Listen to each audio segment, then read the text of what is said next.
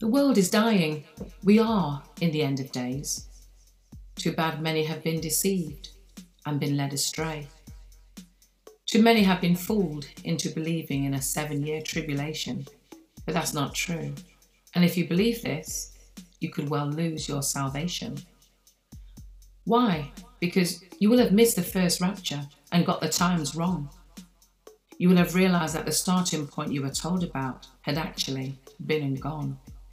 You see, the Great Tribulation will start 3.5 years after the signing of the peace treaty and after the end of days, the rapture of the church, and you will still be waiting.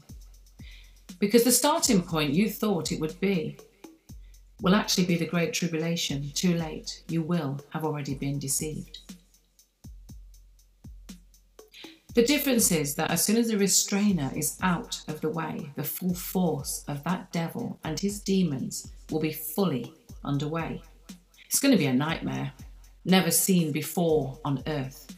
Men will die from heart attacks. Many will not be armed with the sword.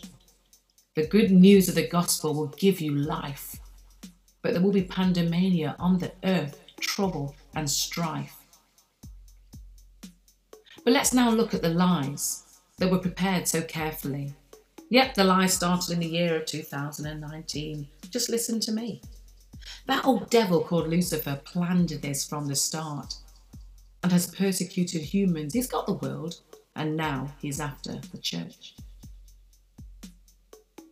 Is Jesus your Redeemer? Jesus is the way, the truth, and the life, and only Jesus will save you.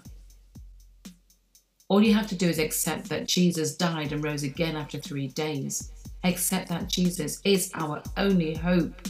Repent and mend your ways.